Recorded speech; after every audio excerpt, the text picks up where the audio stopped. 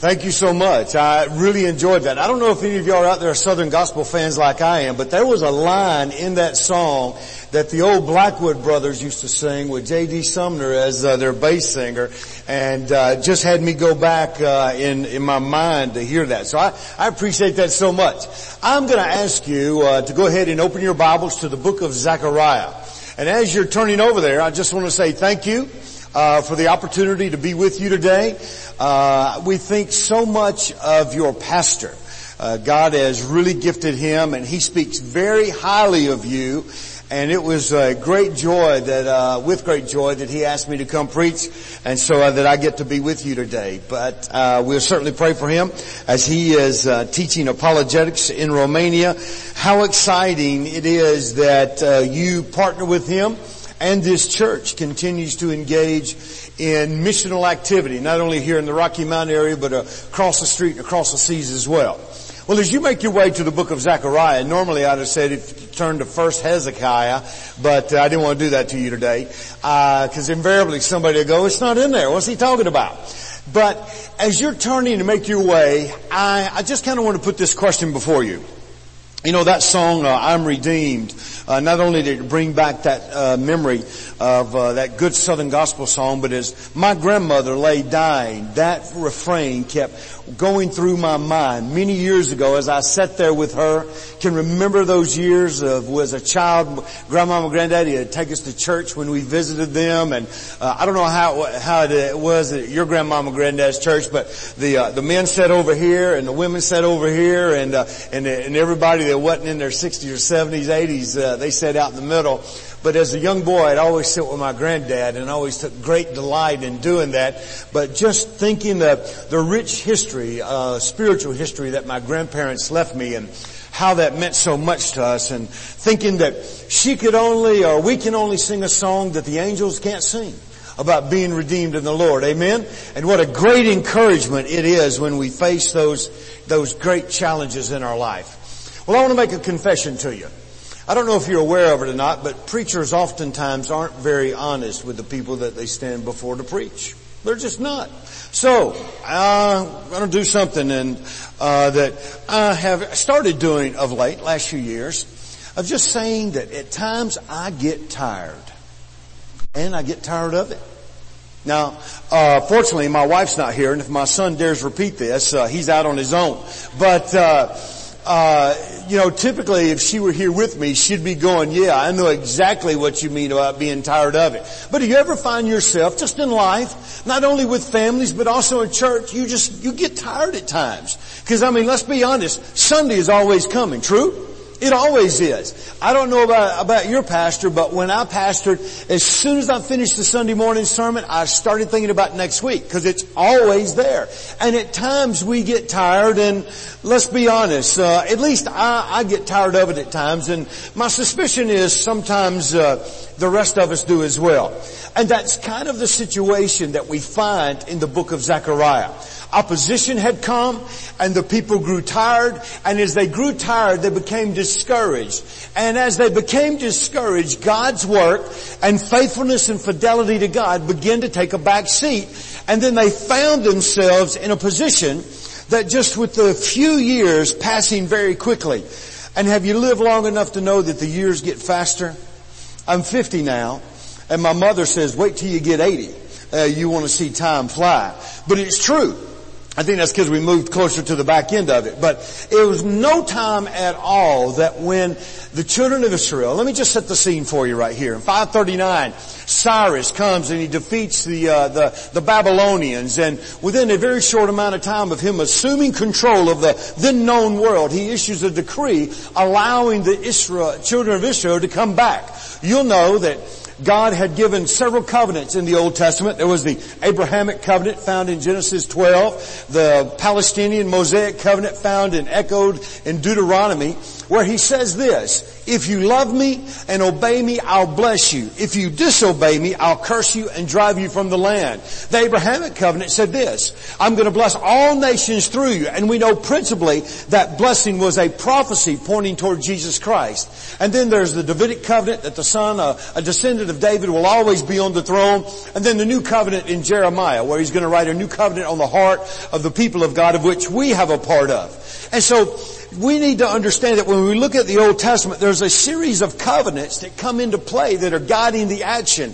And that's what is taking place right here. And I know what some of you are thinking. Well, that's great for those people, but what about me? In Ephesians, Paul tells us that where we were strangers and aliens from the commonwealth of Israel, we are now partakers of it. When I was in Israel several years ago, we were there on the Temple Mount and asking my guide, where would the court of Gentiles have been? And there, if you'll know how the Temple Mount is laid out now, here's the El Aqsa Mosque, and right to the right of it, if you're looking at the Mount of Olives, walking this way on the Temple Mount, there's actually a mosque underneath the ground that's been built underneath there. And then the Dome of the Rock Mosque is right here. And if you walk behind the Dome of the Rock Mosque, at least our guide said this is where the temple would have been, the Temple of Solomon, and even the temple that they're building now and that Herod would rebuild as well. But all the way to the edge of the Temple Mount. And now, if you were to go to the edge of the Temple Mount, it's a steep fall off. He said, that's where you Gentiles would have been. Far off, removed, could only look in from afar. And Paul says, no longer do we have to stay afar. We are invited into the inner sanctum through this new covenant that God has issued with all of humanity, those that follow Jesus Christ as Lord and Savior. So this is part of our story, and the principles that I hope to be able to unpack for you today are just as relevant as they were in 520 BC as they are in 2012. So let's just read the first few verses. I'll come in and give you a little more context. And there's really only one point that I want to make for you today. One point that I want you to remember. If someone were to say, what was the sermon about today? This is what I hope you'll walk away and tell them that it was about. That it's about God invites us to obedience. And with obedience, when we're disobedient, the first thing we need to do is repent. So whatever the issue is, whatever separates us, whatever distances us, God says repent. And here's the second part of what I want you to know. God says repent, and the second part is we get to enjoy the fellowship of His presence. With repentance comes the enjoyment of the fellowship of His presence. I hope to be able to unpack that for you and put a little meat on the bones. But if you will, I just want to read the first few verses of Zechariah. Would you stand to your feet in honor of the reading of the Word of God this morning? Just like in Nehemiah 8, when they opened the book of the law, what did God's people do? They stood in honor because they were so excited that it was God's Word that they were going to get to read. And they stood there the better part of the day as they read the law. Fortunately, you'll only stand just a few moments. In the first verse of Zechariah chapter 1, in the 8th month of the 2nd year of Darius, the word of the Lord came to Zechariah the son of Berechiah, the son of Iddo, the prophet, saying, the Lord has been very angry with your fathers. Therefore say to them, thus saith the Lord of hosts, return to me, says the Lord of hosts, and I will return to you, says the Lord of hosts. And all God's people said, amen. And you may be seated, and may the Lord add the honor to the reading of His Word. As I've already told you, in 539, Cyrus defeats the Babylonians, issues a decree allowing the Israelites to come back. There were 3 waves of people coming back to repopulate the land that had been given to them, to Abraham, Isaac, and Jacob. And here, it was this first wave under Zerubbabel. And you'll find the history of all this taking place in the books of Ezra and Nehemiah. The first wave comes under Zerubbabel, the second Ezra, and then the third Nehemiah. But here we are. They had come back in 539, 538, and immediately, so says the first few chapters of Ezra, they begin working, restoring worship. And as they built the altar, they instituted feasts and they instituted worship of the Lord, and then began to build the foundation of the temple. And very quickly they discovered that in rebuilding the foundation of the temple, it was going to pale in comparison to Solomon's temple. And about chapter 5 of Ezra, we see that the old men and women, as they are looking at the efforts of their hands, weep. Why do they weep? Because they realize that it was not going to compare to the glory of Solomon's temple. And then add to that discouragement the opposition of the Samaritans. The Samaritans, you know about the age-long enmity between the two peoples. And so they begin opposing them and tried not only to physically oppose them, but also tried to have them, have problems with the governing authorities as well. So in a very quick time, here we have excitement and great expectation. These hopes are now dashed. And in Haggai, chapter 1, the prophet comes in 520 BC in August, about August 29th. And he says these words, consider your ways. He says, look at what you're doing. Why do you feel this sense of dissatisfaction, this sense of lack of fulfillment, a lack of contentment? And then the younger prophet Zechariah, where we find ourselves today, comes 2 months later, and he basically echoes the same thing. He says, look at your situation. Why do you find yourself in the situation that you're in? And you know, he's not talking about their physical circumstances. He's not talking about the opposition from the Samaritans. He's not talking about the discouragement and the disappointment that the foundation of the temple that they're building is not going to compare to Solomon's. No, he's not. He's asking them about their spiritual contentment, their spiritual fulfillment. Why is it that you find yourself dissatisfied and lack of fulfillment? Just turn a page over real quickly, if you will, with me. Haggai chapter 1 verse 6. Look what he says here. You've sown much, bring in little, but you eat and do not have enough. I'm in Haggai chapter 1 verse 6. You drink, but you are not filled with drink. You clothe yourselves, but no one is warm. He who earns wages to put into a bag with holes. Verse 7, thus saith the Lord of hosts, consider your ways. Zechariah echoes that. Even though they came and the prophet tells us they begin to work on the house of the Lord, just within a short amount of time they cease working again. Because the discouragement was still there. And here is an age-old issue that we as Christians face. Our Lord and Savior echoed the very same thing in Matthew chapter 6 when he said, seek ye first the what? The kingdom of God. And then what does he say? And all these things will be added unto you. Now that's in the context of worry. You got anybody that likes to worry in your family? My dad has this statement. I'm just going to choose not to join you in your worry. Well, the rest of us, because there are a few things we like to worry about, look at him and go, well, be a party pooper if you want to. But we're going to have our worry party over here. Now, when you're engaged in your worry party, what does that do? It just gets you all discombobulated, all upset, and does it solve anything? No, what it does is it drives everybody crazy around you. You know what I mean? I don't know about your family, but my family, we are 2 shakes of a cat's tail away from a Jerry Springer show most times. We are. 2 shakes of a cat's tail away from a Jerry Springer. My son could stand and testify. He won't. But, just because we don't have all day. But I mean, we're just that close. We don't travel well together. Have you ever been through the airports and see those families that look like they are singing the song of the South? I mean, they are just so happy. Their love, mom's got a smile on her face. The kids are well behaved. And dad, you know, he's loaded down with all the luggage, but he's even got a smile on his face. That's not our family. Oh no. One's over here, one's over there. There's a frown. There's this look like you look at those people and you go, okay, that family's fixing to blow up. I mean, that's us. I mean, we just have it in our DNA, I guess. But there's a common thread that comes in all of our lives, whether you're the worrier, whether you're the family that's ready to have the Jerry Springer show. And the issue is this, I think. We don't trust God. Because when I trust God, do I doubt God? Because only in the midst of doubt and not trusting God, that gives rise to disobedience. What happened in the Garden of Eden? The tempter, Satan, comes and he looks at Eve and says, has God really said? And so here she was, supposed to have received instruction from Adam, was she not? And Adam had heard the word of the Lord, was supposed to instruct his house, and evidently Adam didn't quite effectively communicate what he was to communicate, did he? Because she began to doubt God's word, and when doubt arises, it leads to a lack of trust, which then gives a fertile ground for disobedience.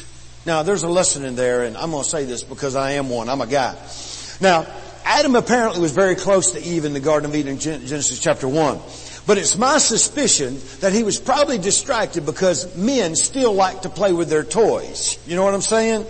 The lions, monkeys, and the elephants were probably right there, and they were probably having a good old time.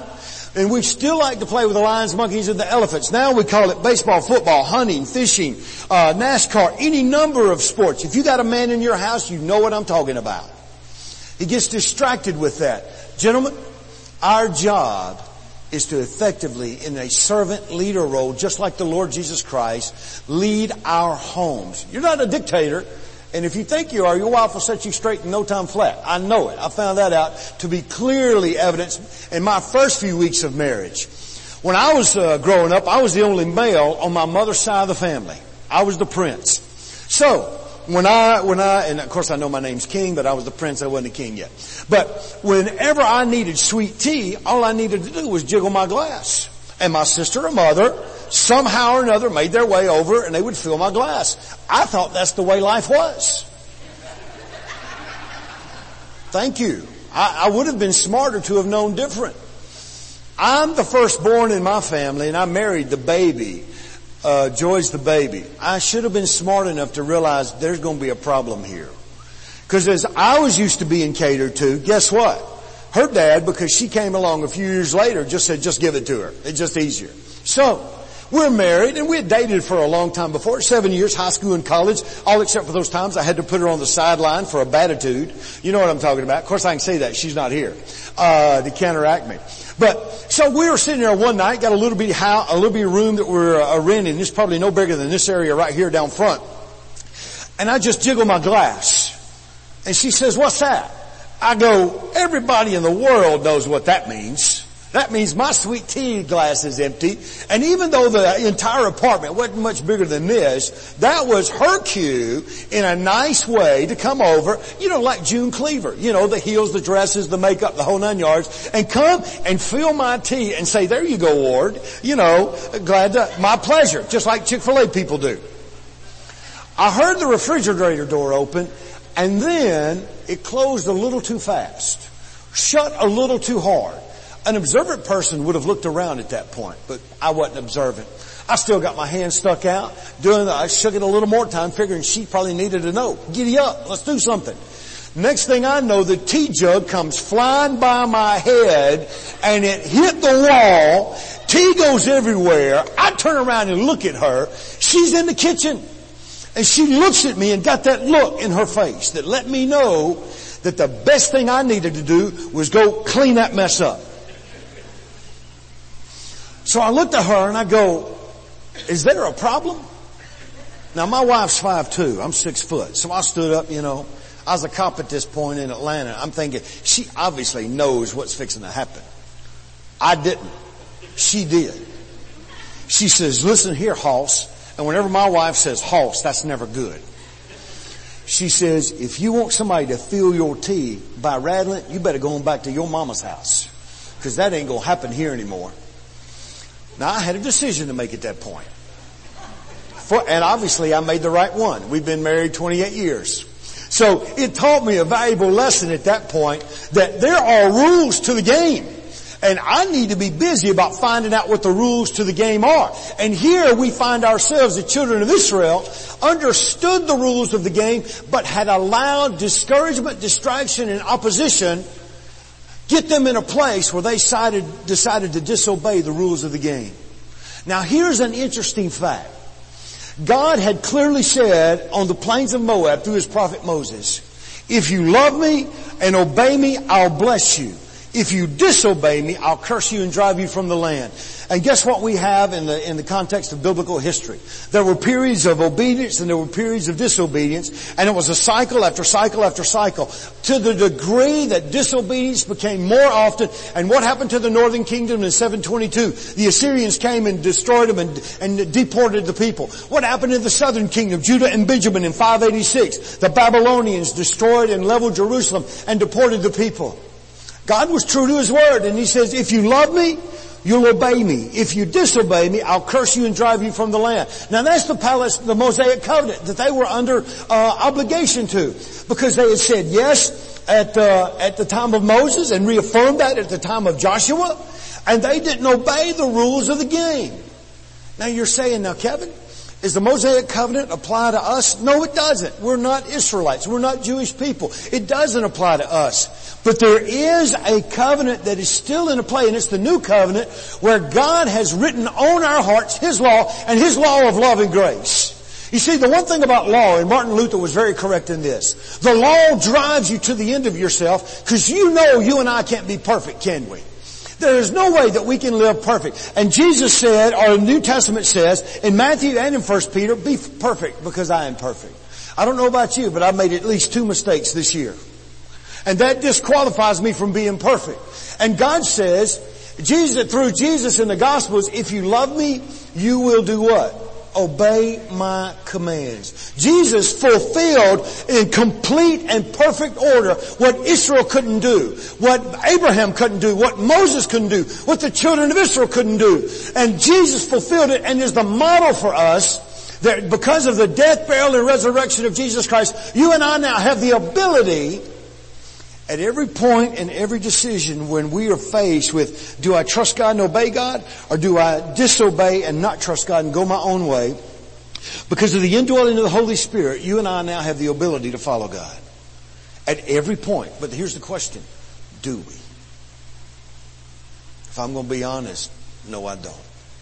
You know what trips me up? Going to probably trip me up tomorrow. Here I am speaking it into existence. I shouldn't do that. As I'm making my way to LU on 501 and I go get off Candler's Road, there are some people who do not know what that access ramp means. It means you drive all the way down to the end of it, and people, you can get over, but you know what they'll do? They'll stop at the top of the access ramp and back traffic up all the way down 501 so that we can't get on Candler's. And here I'm thinking, they get to vote and breed. You know what I'm talking about? You know what I'm talking about? It just set me up for failure. So at that moment, will I trust God? Here's what Zechariah is saying. He's saying, you did not. And look what, the Lord, verse 2, the Lord has been angry with your fathers. And he says, return to me, says the Lord of hosts, and I'll return to you. And then he goes on to say, do not be like your fathers to whom the former prophets preached, thus saying the Lord of hosts. And every time you see Lord of hosts in Zechariah, it means God has the ability, the wherewithal, and the power to get done what He says He will do. It's an ascription of might and power. He says, don't be like your fathers to whom the former prophets preached, thus saying, turn now from your evil ways and your evil deeds. But listen to what he says. But did they heed me, says the Lord? What's the obvious answer right there? No, they didn't. They didn't heed you. And then he says, your fathers, where are they? The answer is, they're dead. And the prophets, do they live forever? And the answer to that is, no, the prophets don't live forever. And yet, look what he says in verse 6. Yet surely my words and my statutes, which I commanded my servants the prophets, did they not overtake your fathers? And the answer there is, yes, they did. God did exactly what He said He would do. He sent prophet after prophet after prophet. All you have to do is look at the list of the former prophets and find where they come and they are beseeching God's people. Return to God. There was Hosea, Joel, Amos, Zephaniah, Jeremiah, and Ezekiel, and Isaiah. They are pleading with God's people. Return to Him. And yet they steadfastly said no, time and time and time again, until ultimately God says, I'm going to do what I said I was going to do, and I'm going to drive you from the land. But notice what He says. Here's the difference between me and God. You make me mad, I'm probably not going to get over it. But see, God doesn't respond to people sinning against us like a lot of us do. Now, the good thing for most folks is I do get over things pretty quick. I can get hot and bothered, but just like a Jerry Springer show, within 45 minutes, it's done, and I'm over it. I'm not like some of the people we have in our families that just seethe and they don't get angry for years. Those are the people you got to watch out for. You know what I'm saying? So, but God says, I have a set disposition.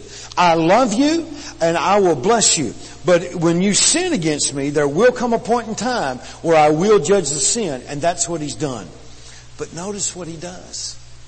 After the time, Jeremiah had said there'd be about 70 years, and then there would be this repatriation, this recoming to the land. And that occurred under Cyrus. Look at what God's done all through history, doing exactly what He said He would do, inviting the people of Israel and inviting you and me to trust Him at every point in which we face decision in our lives. The question becomes, will I follow the example of Jesus, enabled by the Spirit of God because of the promise of Jesus and the accomplished work on the cross, and choose to obey God? He's given us thousands of years of history that says, you can trust me. And so even in their disobedience, God says, return to me.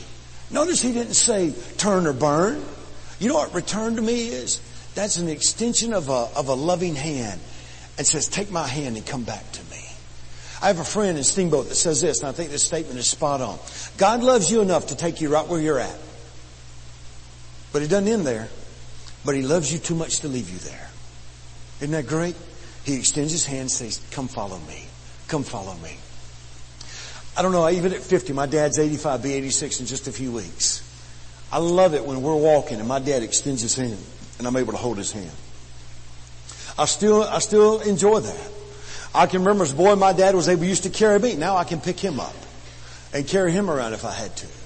But when He extends that hand, there is something that is comforting, that it just provides a solace and a comfort that nobody else can provide in my life. Because you see, in many ways, I'm still that little boy that would come in while he would be getting ready for work, watching him do his different exercises on the way to work. And I thought he was the biggest, toughest man in the world. And I discovered he wasn't. And that's another issue in and of itself. But there's still something comforting about my dad's presence. He made it easy for me to love the Father. And so when the prophet says, return to me, boy, I can just see my dad sticking out his hand. Because he made it easy to love God. God sticks out his hand and says to you and me this morning, I don't care what the issue is, whether it's our lack of trust, our doubting, our questioning. God isn't afraid of that. He sticks out His hand and says, will you trust me? That's the first step to enjoy the fellowship of His presence. Repent, whatever it is, discouragement, doubt, distraction, whatever the issue is. Maybe we think somebody's wronged us and we have a right to hold it against them for year after year after year after year. No, we don't. Because I don't know about you, when I'm wrong, I want people to extend quick forgiveness to me. True? Don't you want that? But I'll tell you, there are times some people I still want to be mad with. But if I'm going to look at it through the lens of Scripture, I have to be willing to forgive them just as I hope they're willing to forgive me. God says, repent right now. Here, right now. Don't debate it. Don't deny it. Don't delay. Come take me by the hand. That's the first step. And then look what happens after that. And they said, just as the Lord of hosts determined to do to us according to our ways, our deeds, so He has dealt with us. You know what their rendering on the subject was? God was right in dealing with us like that. Even though He was right, He still extends the hand and says, return to me. Repent. I don't care what the issue is. Today, repent. And then, on the 24th day of the 11th month, this is about February 15th, which is the month of Shebat, the second year of King Darius, the word of the Lord came to Zechariah, the son of Bechariah, the son of Iddo the prophet. He says, I saw by night, and behold, a man riding on a red horse. And it stood among the myrtle trees in the hollow, and behind him were horses red, sorrel, and white. This is the first vision that Zechariah is given. It's followed by 7 more. Then I said, my Lord, what are these? So the angel who talked with me said to me, I will show you what they are. And the man who stood among the myrtle trees answered and said, these are the ones whom the Lord has sent to walk to and fro throughout the earth. So the answer of the angel of the Lord who stood among the myrtle trees, and this angel of the Lord we know to be the pre-incarnate appearance of Christ. Hagar had seen the angel of the Lord, as did Abraham, Jacob, Moses, Gideon, and even Samson, his parents. And the angel of the Lord stood among the myrtle trees and said, we have walked to and fro throughout the earth, and behold, all the earth is resting quiet. Then the angel of the Lord answered and said, O Lord of hosts, how long will you not have mercy on Jerusalem, on the cities of Judah, against which you were angry these 70 years? And the Lord answered the angel who talked to me with good and comforting words. Aren't you glad that He included this phrase, good and comforting words? And the Lord answered the angel who talked with me with good and comforting words. So the angel who spoke with me said, proclaim saying, thus says the Lord of hosts, I am zealous for Jerusalem and for Zion with great zeal. I am exceedingly angry with the nations at east. For I was a little angry and they helped but with evil intent. Therefore says the Lord, I am returning to Jerusalem with mercy. My house shall be built in it, says the Lord of hosts, and a surveyor's line shall be stretched out over Jerusalem. Again proclaim, says the Lord of hosts, my city shall again spread out through prosperity. The Lord will again comfort Zion and will again choose Jerusalem. Let me try to unpack this for you. Here we have, based on this invitation to repent. That's the first step. Whatever the issue is, doubt, discouragement, disobedience, whatever it is, repent, get it done. Keep short accounts with God. When something arises in your life, say, Lord, forgive me. And just the promise of Scripture. If we are faithful and just to confess our sins, He will what? Cleanse us from all unrighteousness. Now, let me tell you this. That's not a have to in life, it's a get to. Do you know the difference? The difference between a have to and get to is this. Did you hear how the beautiful music was just a moment ago? If I sat down at that piano and tried to play what I attempted to learn as a freshman at Carson Newman College, taking piano for 16 weeks, the song was Twinkle Twinkle Little Star. I could barely find middle C. I thought it'd be an easy A. If you've ever played music, you know it's not easy. You gotta spend time and effort and work at it.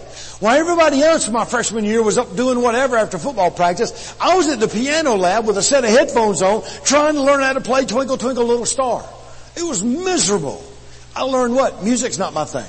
I enjoyed it immensely, but it's not my thing. But if I were to sit down and try to play, it would be horrendous. There would be no great melody, no great music. But because they have given, the musicians have given themselves to the discipline of practice and of obedience to their teacher, they now have the freedom to make beautiful music. That's the difference between a have to and a get to. When you get to, you learn that this is enjoyment. Discipline's a great word. It's a word that I will eventually enjoy great freedom with. I eventually came to the point in my own life that I learned that I love to please my parents. It was no longer, hey, you've got to do this, you've got to do that. They beat that out of me. My mother did anyway. And I eventually got, you know what? Life is going to go a lot easier if I learn to please them as opposed to disobedience.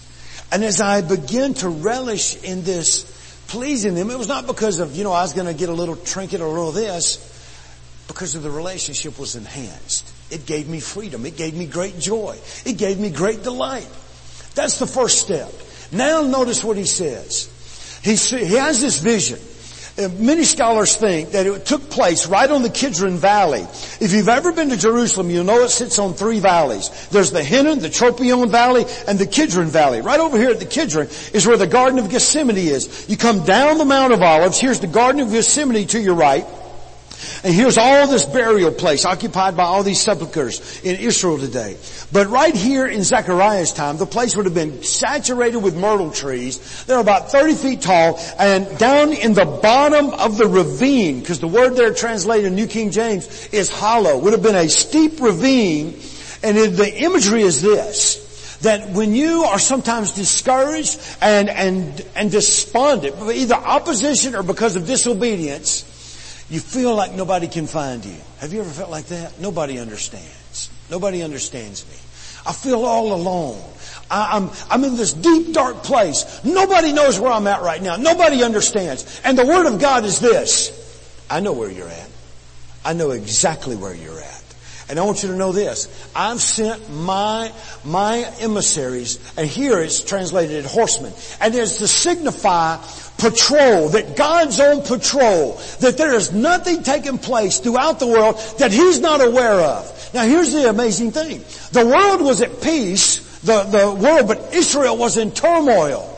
And so God says, I'm walking out in and amongst all the world, and I know right where you're at. And here are my good and comforting words. And the words are these. I am with you. Where have you heard that before? Where have you heard, I am with you? Where Haggai says it right at the end of his prophecy in his word to the people in chapter 1.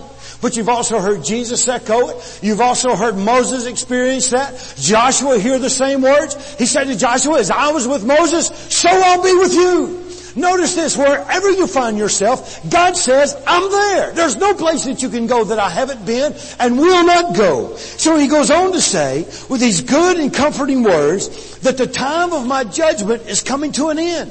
Even though I was angry with Jerusalem because of her sins, and I sent other countries in to judge her, just like I said I would, they've gone beyond the pale. They've done it with too much hate, too much delight. And now I'm bringing their time to an end, and there will come a point in time when the borders of Israel will have no end. And that's obviously an allusion to the millennial reign of Christ. But you and I can rest assured of this, that wherever we find ourselves, just like these horsemen walking through the world, and there's the angel of the Lord standing in the middle of the myrtle trees, even on the very edge of this deep dark ravine, Zechariah looks to him, and the angel of the Lord gives this word from the Lord, says, I am with you. I know right where you're at. Now, here's the issue for us. Vance Havner says, it's one thing to ask God to bless you, but it's another thing to be the kind of person God can bless. So the question is this, are we obedient people? Do we trust God at every turn? Well, you might say, well, man, I'm in church today. I trust Him. Well, no, church going is not trusting God. That could be cultural. That could be mom and daddy. That could be any number of things. I know even after we got married, my mother-in-law, the only way you were going to eat Sunday dinner with her is if you showed up to church. And there was a period of my time. Guess what? That's the only reason I was there. I was just like, hurry up, dude. You're killing me. Get done. So here's the question. Do we trust Him? You see, because the more we trust Him, the more we're able to move into this area of obedience. A.W. Tozer says this. God says in Zechariah chapter 1, return to me. James says, draw near to me and I'll draw near to you. You know that.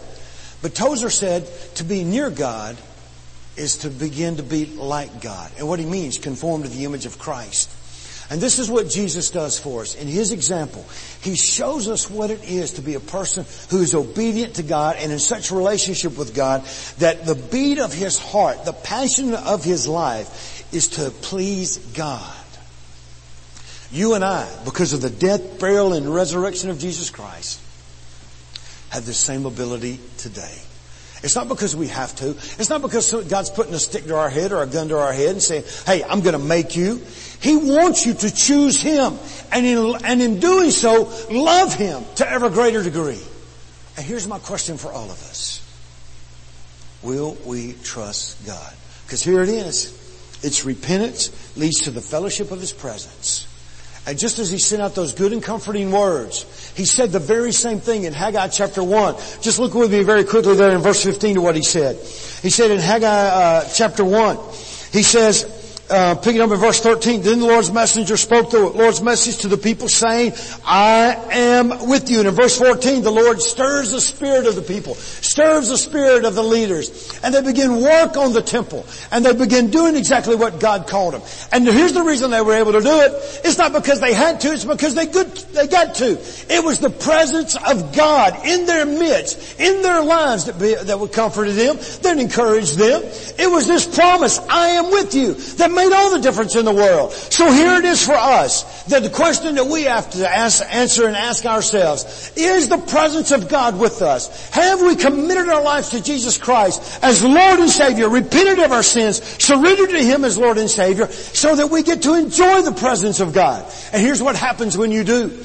You'll be able to hear that promise just like Adam did as he used to walk in the cool of the evening with God. You'll hear that promise just like Enoch did, until finally one day God said to Enoch, hey, we're a little closer to my house. Why don't you come over and spend the night with me tonight? And you'll hear the promise just like Noah did, like Abraham and Isaac did on the way to Mount Moriah, just like Joseph did when he went from the pit to the prison to the palace. The presence of God was with him all through his life. And then there was Moses. The presence of God was Moses was with him just as he was a little baby floating in the Nile. When he would be raised in the palace of Pharaoh. When he would be on the backside of the desert there tending sheep of his father-in-law. When he would be leading the people of Israel for 40 years, basically in circles. And it would be the presence of God that would be with him on Mount Nebo, as he would only get to look over into the promised land and not actually get to lead the people there. And then it would be the presence of God that would be with Joshua. And he said, Joshua, just like I was with Moses, I'll be with you. And in 7.5 years, Joshua was able to lead the children of Israel into the promised land and conquered it, just like God had promised their forefathers,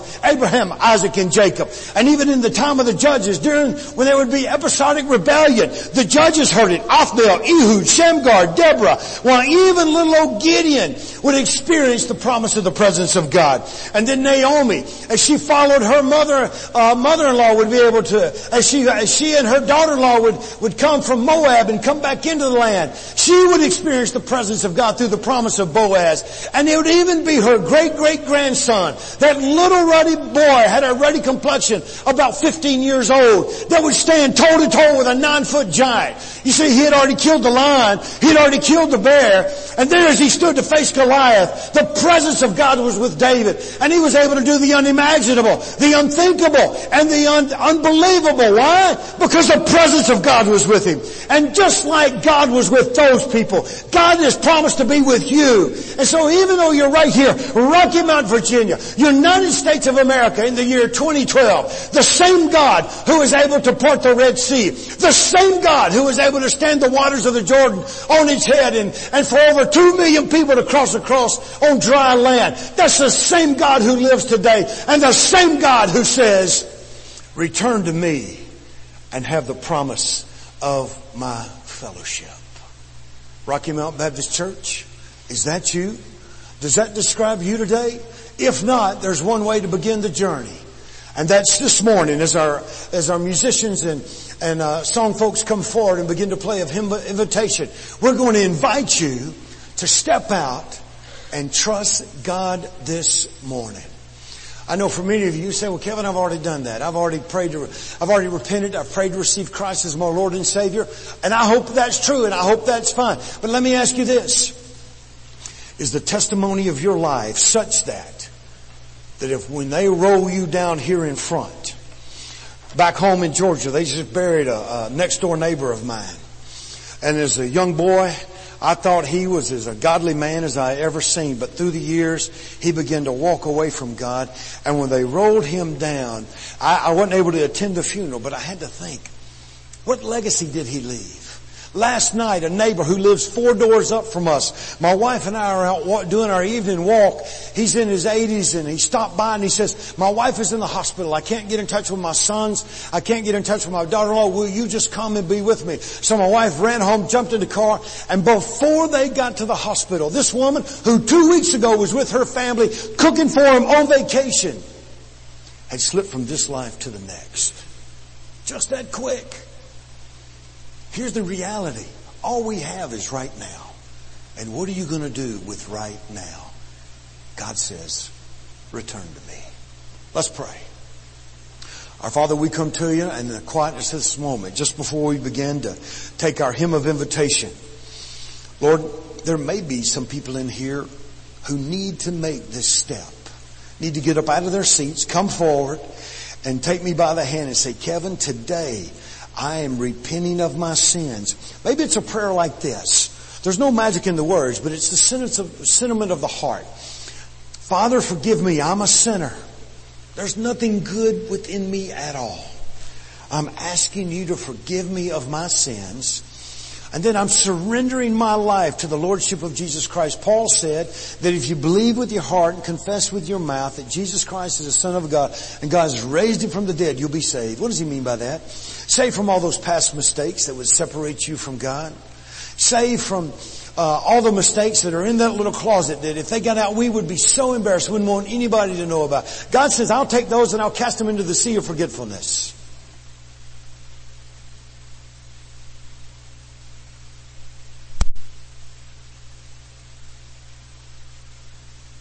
A present that has no meaning or direction. Why are you here? What is life for? In Christ we find all that we need to. Jesus said, I'm the way, the truth, and the life. You can find what it is to have truth, to have life, and the way that He promises. And then saved from a future that was alienated from God in a place called hell. Nobody likes to talk about that, but it is the absolute truth according to God's Word that hell was created for the devil and his angels, for their rebellion, and for all those that say no to this offer of salvation. That's their eternal destiny. God says, return to me, His outstretched hand.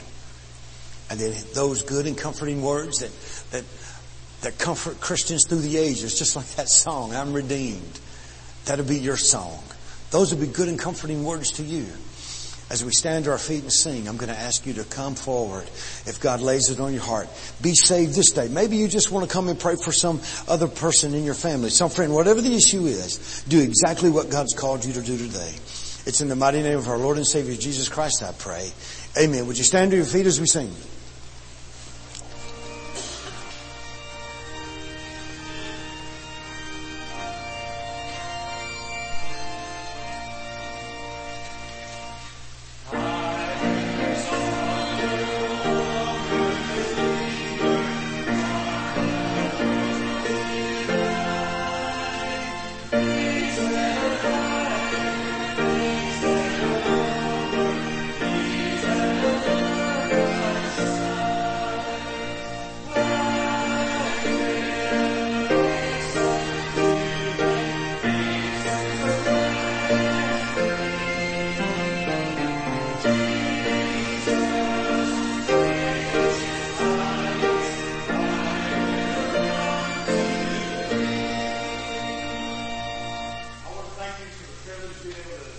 You today, know that we pray for you. We love your pastor and love you and the testimony that this church has in this community, and may you just continue to carry the life-changing message of the gospel of Jesus Christ, not only across the street but across the seas as well. And God bless you. I'm going to close in prayer. Is that right, my brother? And then after our closing prayer, go and have a great afternoon, and God bless you. Let's pray. Our Father, we thank you for your word. We thank you that even in the midst when you have to confront our rebellion and our sin, there are good and comforting words. May we take this message that speaks to me each and every day, that I can trust you. And in trusting you, I can obey you. And when I don't, I need to repent. And then I get to enjoy the fellowship of your presence. Father, help us to be those kind of people this week who go out and live and embody the presence of Jesus Christ. I pray for those that in this church family that have physical needs, financial, psychological, spiritual needs, whatever they are. May you meet them as you deem best. And Father, at each and every point, may we trust you, just as our Lord and Savior did. Live a life that would conform to His image. God, we love you. We thank you for loving us. And it's in the mighty name and matchless name of our Lord and Jesus Christ I pray. And all God's people said, amen. You're dismissed. Have a great afternoon.